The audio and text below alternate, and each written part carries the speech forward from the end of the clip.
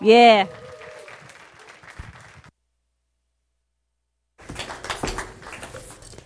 God bless you. Be seated, please, please. Put my mask away. Oh, you look wonderful today. There's a lot of excitement in the room. I'm glad to see that. It was a great time at the prayer this morning. It was awesome. Just fantastic. My goodness. There's three ways the Word of God will affect you. Doctrine, reproof, or correction. You're going to get one of the three. When you dive into the Word, you hear a teaching, somebody sharing the Word with you. I like hearing doctrine. I don't like reproof or correction, just being honest. But many times when I read the Word, I find I get reproved. There's something in my life I need to change. Every time I prepare a teaching, there's something God's telling me that, hey, this applies to you too, not just for the teaching. I go, oh, okay. So I hope most of you get this as doctrine. But if it's reproof and correction, then be blessed with that because we need it. I mean, I'm not perfect. Wait, is my wife here? Oh. I was hoping she was at home. Sorry. So you find out that you need help along the way, somebody to straighten you up. So the title is, What's My Motivation? Why do I do what I do? What am I thinking? Look at 1 Samuel chapter 16. We know the record. That's why I'm not going through all of it. God tells Samuel to anoint David king. David is one of Jesse's many sons. Saul is not doing what Saul is supposed to do. He's walked away from God, so God's going to replace him. So he goes to Jesse's house, he sacrifices, and he has Jesse bring his sons before him, and Jesse sees the first son, the oldest, looks at him and says, wow, this has got to be the king because he's tall and strong and looks good. And in verse 7, God says, but God told Samuel, looks aren't everything. This is from the Message Bible. Don't be impressed with his looks and stature. I've already eliminated him. God judges persons differently than humans do. Men and women look at the face. God looks into the heart. The heart is your motivation. Why do you do what you do in life? And we have a lot of reasons for things that we do. A lot of motivations. The world tries to get us to do things because it makes us look good, or I'm going to get something out of it, or I don't have to go through all the reasons, you know them. But sometimes when we look at somebody's life, we may look at them and go, man, they look like they've got it together. They're confident and knowledgeable and all these things, but God is the one that knows their heart. There may be something else going on, a motive in their heart that God says isn't right. So don't be fooled by that. Don't be fooled by that, okay? The Bible does not say we will be judged for our heart, but for the life, because the life we live is our heart. Okay? Look at Revelations 20, verse 12 from the Passion Translation. I saw the dead, the lowly and the famous alike. Does that cover everybody or what? I'm in the middle. The lowly and the famous alike, standing before the throne. Books were opened, and then another book was opened, the book of life. The dead were judged by what they had done as recorded in the books. Everything we do in life is being recorded. We're going to be weighed on that. Now, there's some things I would love to change if I could go back in time, but that's done. I can't. I can only affect the future. So what is the why behind how you live your life? I don't know if you've ever asked yourself that serious question, but if you do, get ready for the answer. Have you ever asked yourself, why am I thinking what I'm thinking in this situation? Because I just dealt with this. I just had an interaction with somebody and it didn't really go well. Why am I thinking what I'm thinking? What's my motivation? Is it revenge? Did I get mad at him for something? Is there something I want? Whatever. I have to ask myself that. Why am I doing what I'm doing? I think when I wrote that, I thought of Carolyn Gill back there, and she doesn't know I'm going to mention her name. For years, 12, 13 years, she's faithfully come every Sunday to sit at that computer and put those verses up on the wall. Can you believe that? Now,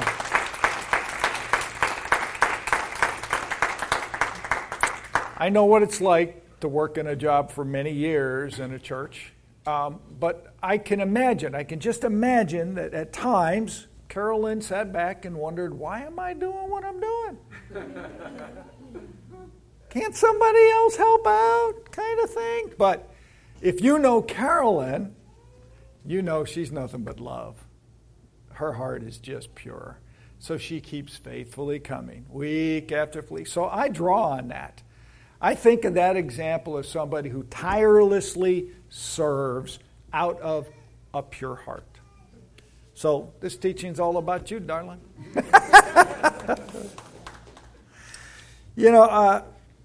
In this life, people get born again for a lot of different reasons. I got born again so many years ago, I don't remember what was going on in my life when I accepted Jesus as the Lord. I know it wasn't a major, significant event in my life. I know that wasn't it.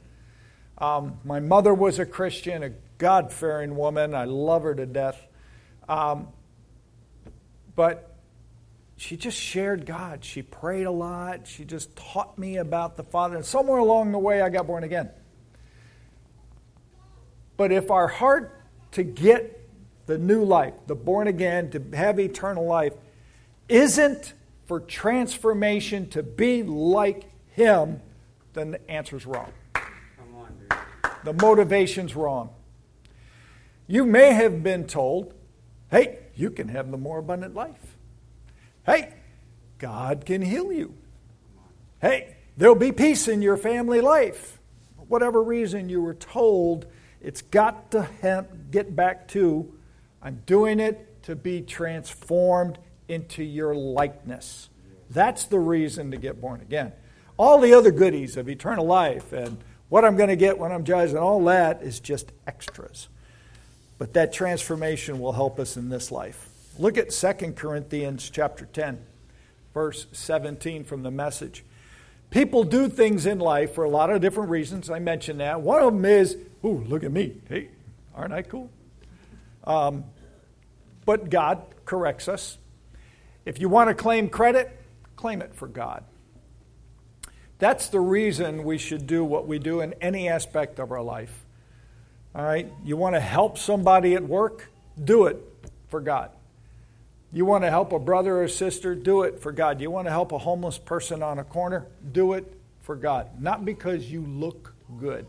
The Pharisees stood out on the street corner in Jesus' time, praying out loud, look at me, I'm this, I'm that. And he said, yeah, you got your reward. That's all you get for that. Nothing else. So, if your motivation for coming to God is anything other than transformation, then when something goes wrong, you feel you have the right to blame God. Why did you let this happen to me? I thought you were going to protect me. I thought that you had sovereign will and I was going to be okay. What happened? Well, your premise was wrong. But not, you shouldn't take that out on God. Look at Ephesians chapter 3, verse 17 in the Passion. Then, by constantly using your faith, the life of Christ will be released deep inside you, and the resting place of His love will become the very source and root of your life. Man, that's deep. I'll take that. If you're rooted deeply in love and you're rooted deeply in God, because God is love, And that's what we endeavor to be transformed into. And that's a day-to-day process, a thought-by-thought process. It doesn't happen overnight, although it can. It's your heart. You can give everything to God and be transformed and grow immensely in a very short amount of time. That's all up to you. As believers, we need to understand why we're here. What am I doing? What is my purpose? I have to have something to give me direction. The greater the understanding of that purpose is, allows us to grow and love more. If I understand why did God call me from before the foundations of the world, what's that mean? What did He create me to be? What is His vision for me in my life? If I know that, I can go towards it. 1 Corinthians 6:20, Christ had to die to buy us back from the enemy. We're bought with a price. This seems to be a verse that God keeps bringing me back to, teaching after teaching after teaching. For you were bought with a price, so glorify God in your body. You're not your own. Sorry. So you have no right to act on your own. None. You're not yours. So you violate God every time you do. I went, oh, sorry.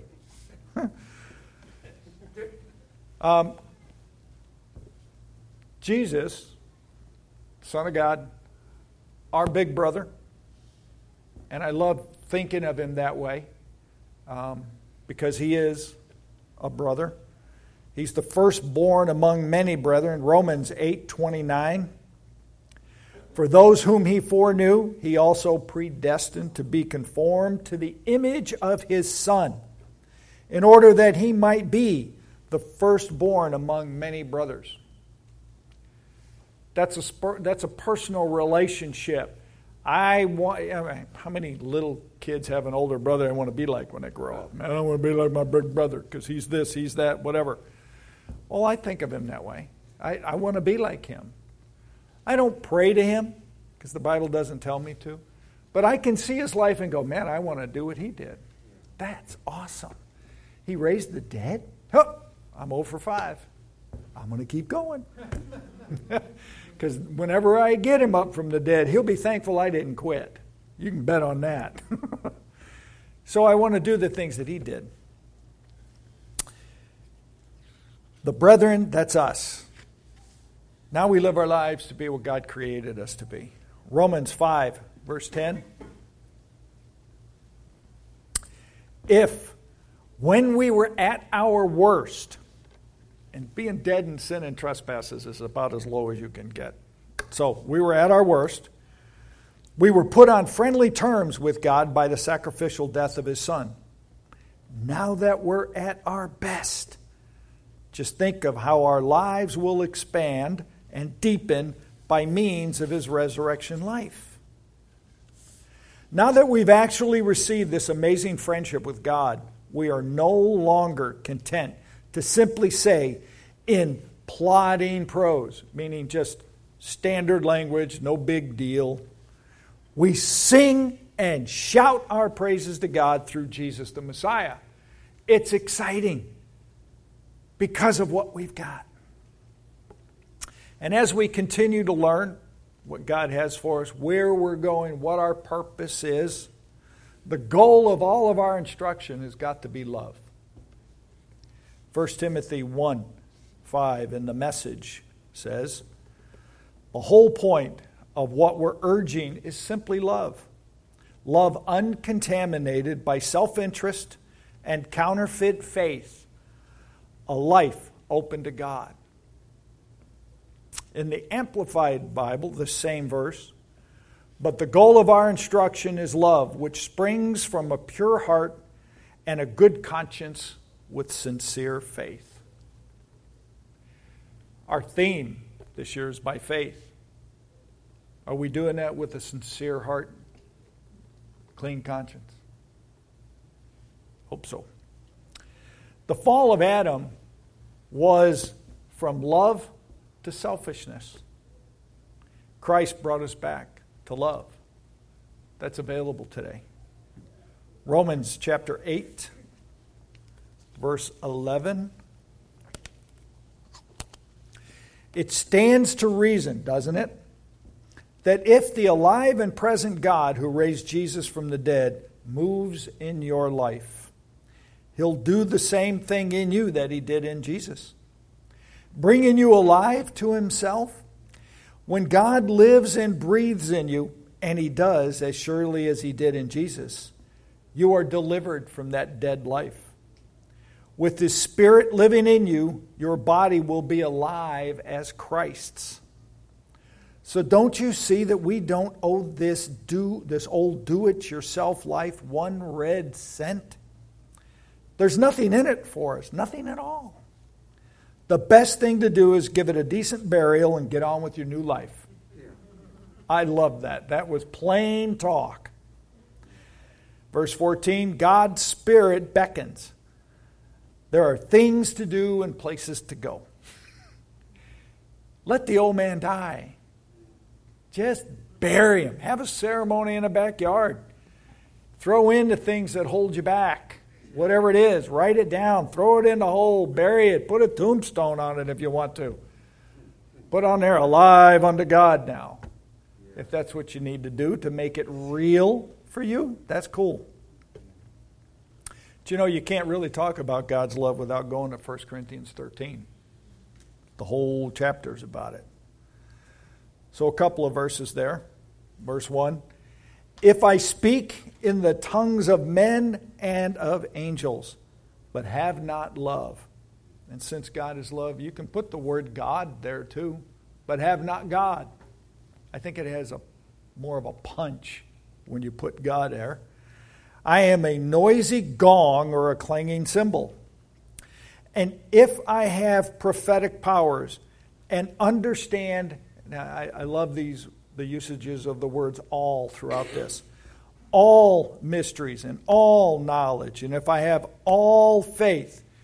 Now, if you knew a minister who appeared to have that in his life, he would be the keynote speaker here and everywhere else. He'd be sought after because he looks like he's got all knowledge, all mysteries, prophetic powers. By the looks, it'd be cool. But Garrett, you mentioned this morning an author who said pastors in America can be successful, but a failure as an apprentice of Jesus Christ. A failure as an apprentice of Jesus Christ. Why?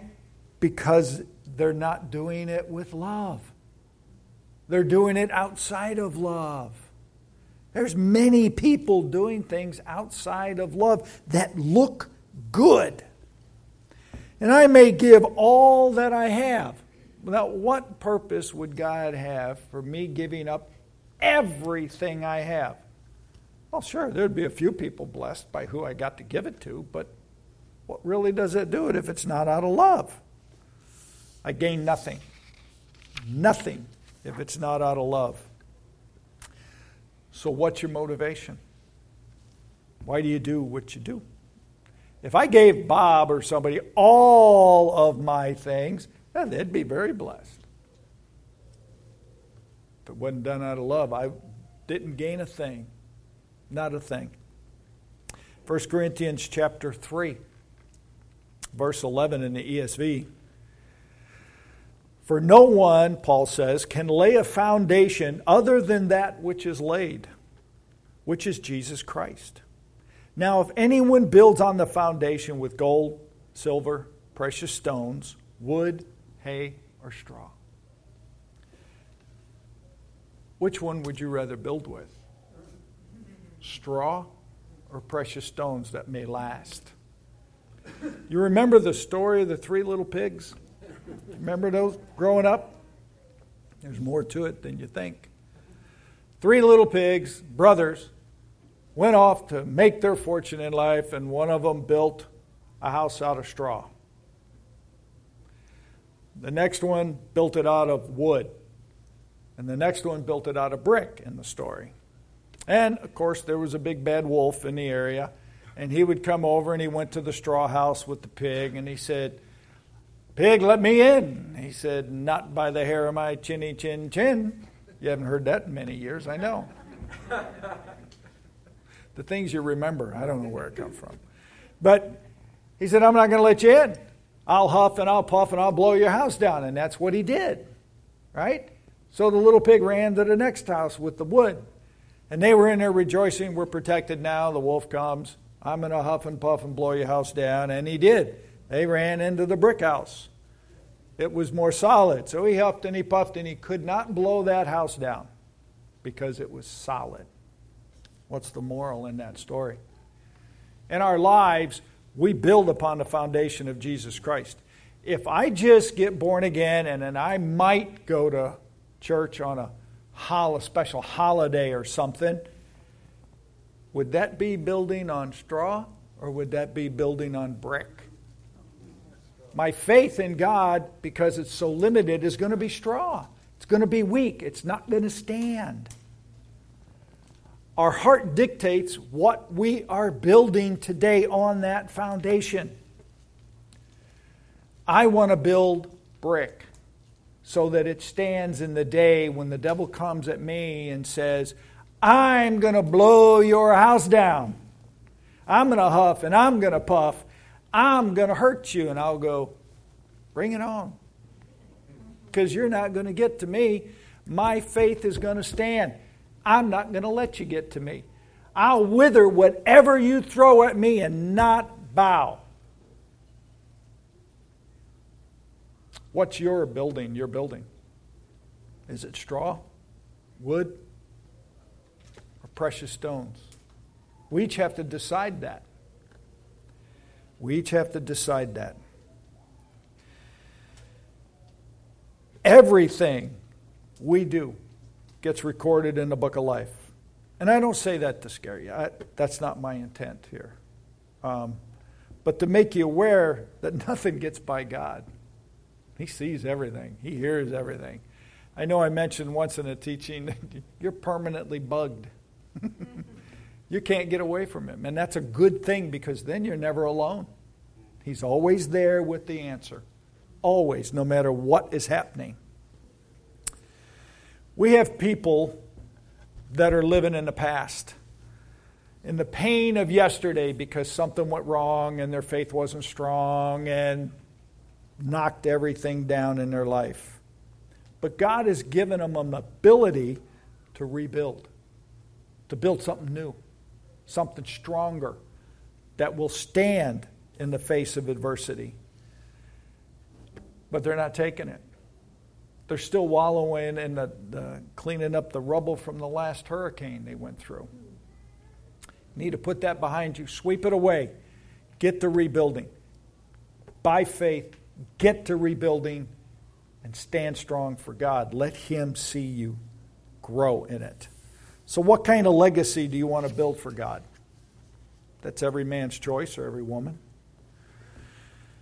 And when things go wrong, and they will, this is not the world that God created for man originally. That was paradise. It's a fallen world. Things are going to happen, folks. But when they do, are you going to be like the children of Israel in the wilderness? Or are you going to be like Jesus Christ in the wilderness? It's your choice. You get to act what you want. There's a tremendous example in the Scriptures in the Old Testament that I really think about a lot when adversity hits. It's in Daniel. Did I put chapter through? It says in Daniel, this is the record of Nebuchadnezzar, King Nebuchadnezzar. He thought so much of himself that he had his image made so that everybody could bow to him as a god. And if you didn't bow, well, then the penalty was you're being thrown into the fire. Okay? Well, that's not cool. I'm going to back up, and it may not be on here, and give you a little bit of background as to the setup to Shadrach, Meshach, and Abednego getting ready to go into the fire, because I think it's important about their motivation. Now, if you are ready when you hear the sound of the horn, pipe, lyra, trigon, harp, bagpipe, and every kind of music, to fall down and worship the image I have made, well and good. But if you do not worship, you shall immediately be cast into the burning, fiery furnace. And who is the God who will deliver you out of my hands? Shadrach, Meshach, Abednego answered and said to the king, O Nebuchadnezzar, we have no need to answer you in this matter. If this be so, our God whom we serve is able to deliver us from the burning fiery furnace. He'll deliver us. And he will deliver us out of your hand, O king. But if not, be it known to you, O king, that we will not serve your gods or worship the golden image that you have set up. Then was Nebuchadnezzar full of fury. Nobody talked back to the king. Nobody. And the form of his visage was changed against Shadrach, Meshach, and Abednego. Therefore he spake and commanded that they should heat the furnace 7 times more than it was wont to be heated. And he commanded the most mighty men that were in the army to bind Shadrach, Meshach, and Abednego, and to cast them into the burning fiery furnace. Then these men were bound in their coats, their hosen, their hats, and other garments, and were cast in the midst of the burning fiery furnace. Therefore, because the king's commandment was urgent and the furnace exceeding hot, the flame of the fire slew those men that took up Shadrach, Meshach, and Abednego.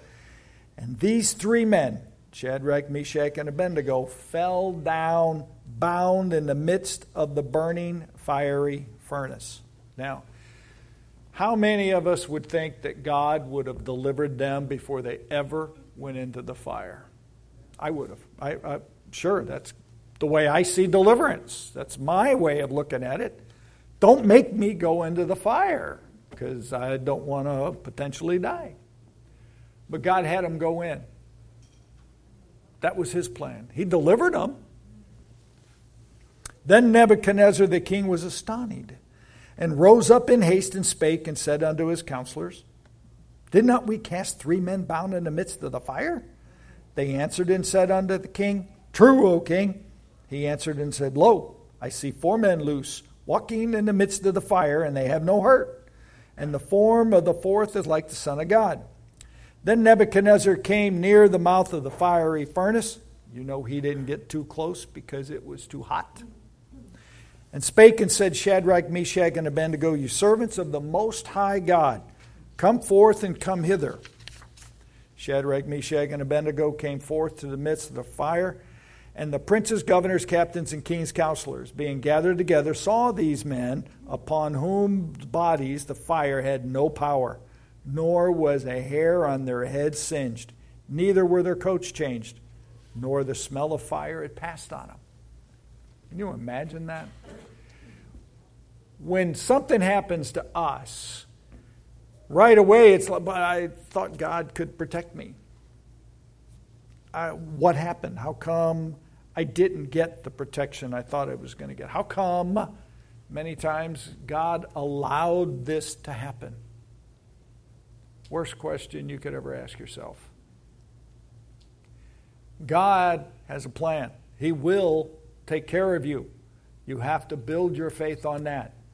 Here, these guys were looking at the fire, and I know they were going to the fire wondering what's going to happen. But then they fell down in it and realized, I know it's like I'm not even here. That had to have blown their mind. And it's me in my head. I can't see them walking around. I can see them dancing in the fire going, hey, we're alive. All right. There are issues in our lives, financial situations, health issues, that we think we should never, ever go through because we're born again. And that's a lie. We live in a fallen world. There's an adversary who's mad at God, and we get in the way. It's not personal, it's spiritual. We don't fight against flesh and blood. It's spiritual. So let the spiritual take care of it. Hey, God, you're always here. You know what's going on. You know the situation. You knew before the foundations of the world that this was going to happen. Therefore, you have a solution. I'm going to wait patiently, as Garrett keeps talking about, in the moment, now, and I'm going to wait for you to tell me what to do. And God will give me the guidance I need to take care of it. So how will you stand the fire? Look at the result of the stand of Shadrach, Meshach, and Abednego, verse 28. Nebuchadnezzar answered and said, "Blessed be the God of Shadrach, Meshach, and Abednego, who has sent his angel and delivered his servants, who trusted in him, and set aside the king's command and yielded up their bodies, rather than serve and worship any god except their own God. Therefore I make a decree. Any people, nation, or language that speaks anything against the God of Shadrach, Meshach, and Abednego shall be torn limb from limb and their houses laid in ruins. And there is no other God who is able to rescue in this way." Then the king promoted Shadrach, Meshach, and Abednego in the province of Babylon. That's awesome. Their faith they built was solid. Nothing could shake them, even the face of death. And as a result, they're now promoted over the province of Babylon, and the king has decreed everybody worship the God Almighty. Now that's a major impact of believers in life. That's huge. Ephesians chapter 4, verse 1. Today we are to walk in manner worthy of the calling to which we've been called, with all humility, gentleness, with patience, bearing one another in love, eager to maintain the unity of the Spirit and the bond of peace. That's our goal, to walk worthy of what God has done. So our motivation needs to be in love, to give God the glory, and no other motivation. None can exist in our life. So as we walk by faith, we're called to do it with love, and that's our motivation. Okay? God bless.